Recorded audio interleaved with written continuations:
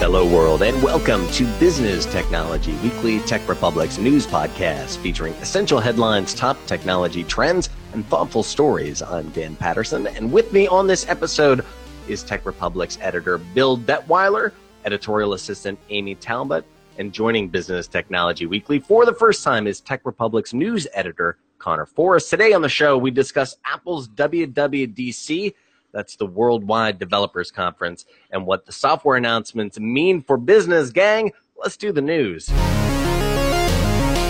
So this Monday, Apple kicked off their 27th annual Worldwide Developers Conference in San Francisco. And honestly, there weren't really any announcements in the keynote that will have an earth-shattering effect on enterprise IT, but there were a few takeaways for businesses and, of course, developers. It is a developer conference, by the way. Now, first, the developer preview of watchOS 3 is available, and apps have been redesigned for one-touch accessibility and will also be getting support for Apple Pay, which is incredibly convenient. Now, business travelers and emergencies will be able to use a new SOS feature to connect to 911.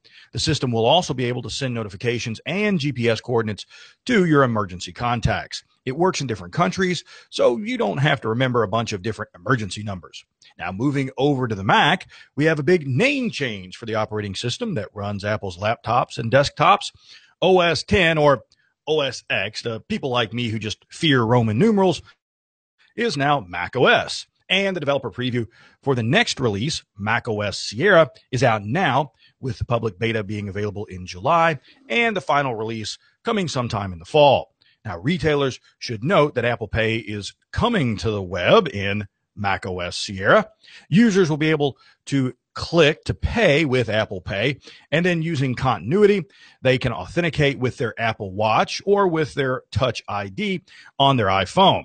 And Siri is also coming to the Mac and bringing with it more sophisticated file queries.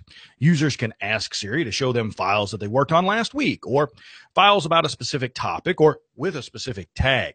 And speaking of Siri, iOS 10, which is now available in developer preview, will include several updates for Apple's digital assistant.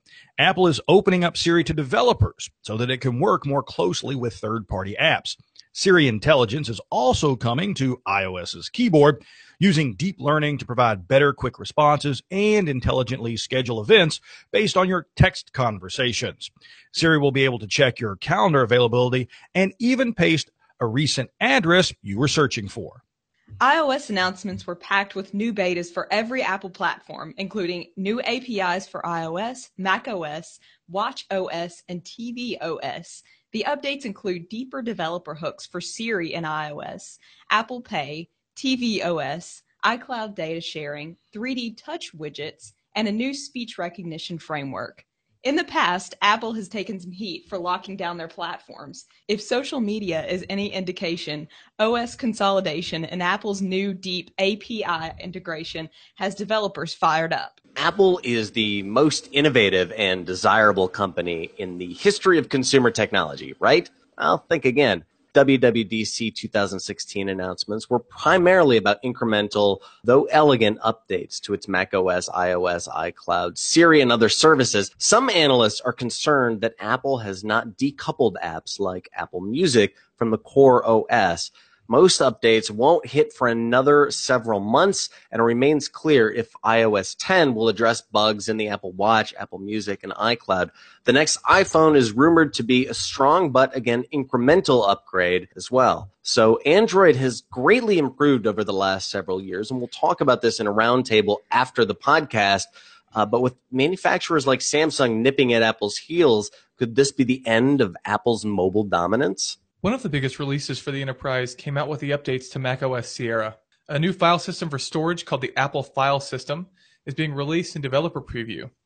It was created to replace the aging HFS and HFS Plus systems, which Apple said were developed in an area of floppy disks and spinning hard drives, where file sizes were calculated in kilobytes or megabytes.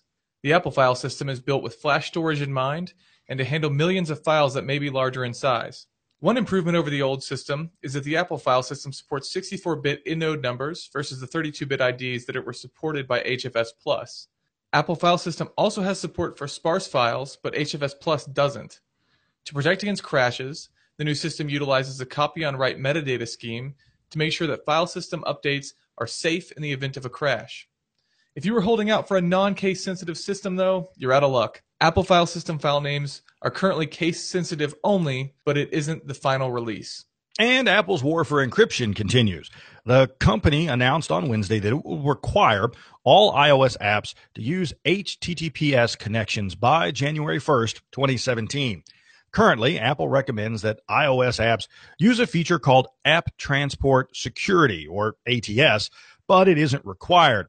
By making the use of App Transport Security mandatory and thus encrypting web traffic through HTTPS, Apple is strengthening its stand for privacy that it garnered headlines for when it refused to unlock an iPhone for the FBI.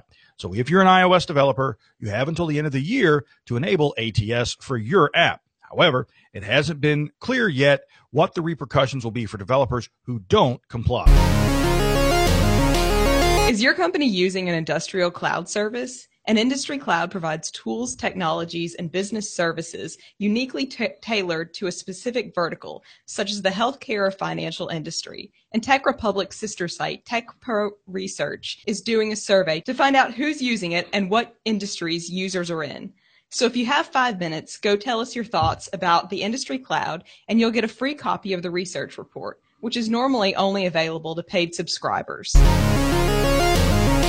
Tech Republic and TechPro Research publish a number of free and useful business technology newsletters.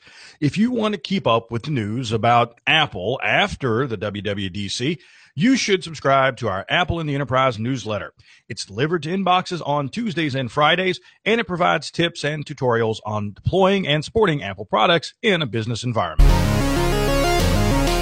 All right. Thanks for listening to Tech Republic's Business Technology Weekly. You can find links to every Apple story we discussed on this episode at techrepublic.com. And we're easy to follow on Twitter at Tech Republic. Archived episodes of this podcast can be found at soundcloud.com/Tech Republic. And stick around for a bonus conversation about everything developers and business need to know about Apple's WWDC.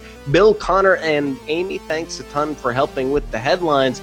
You can email us at podcast@techrepublic.com or leave us a voicemail at 646-389-5404. Thanks for listening to Tech Republic's Business Technology Weekly.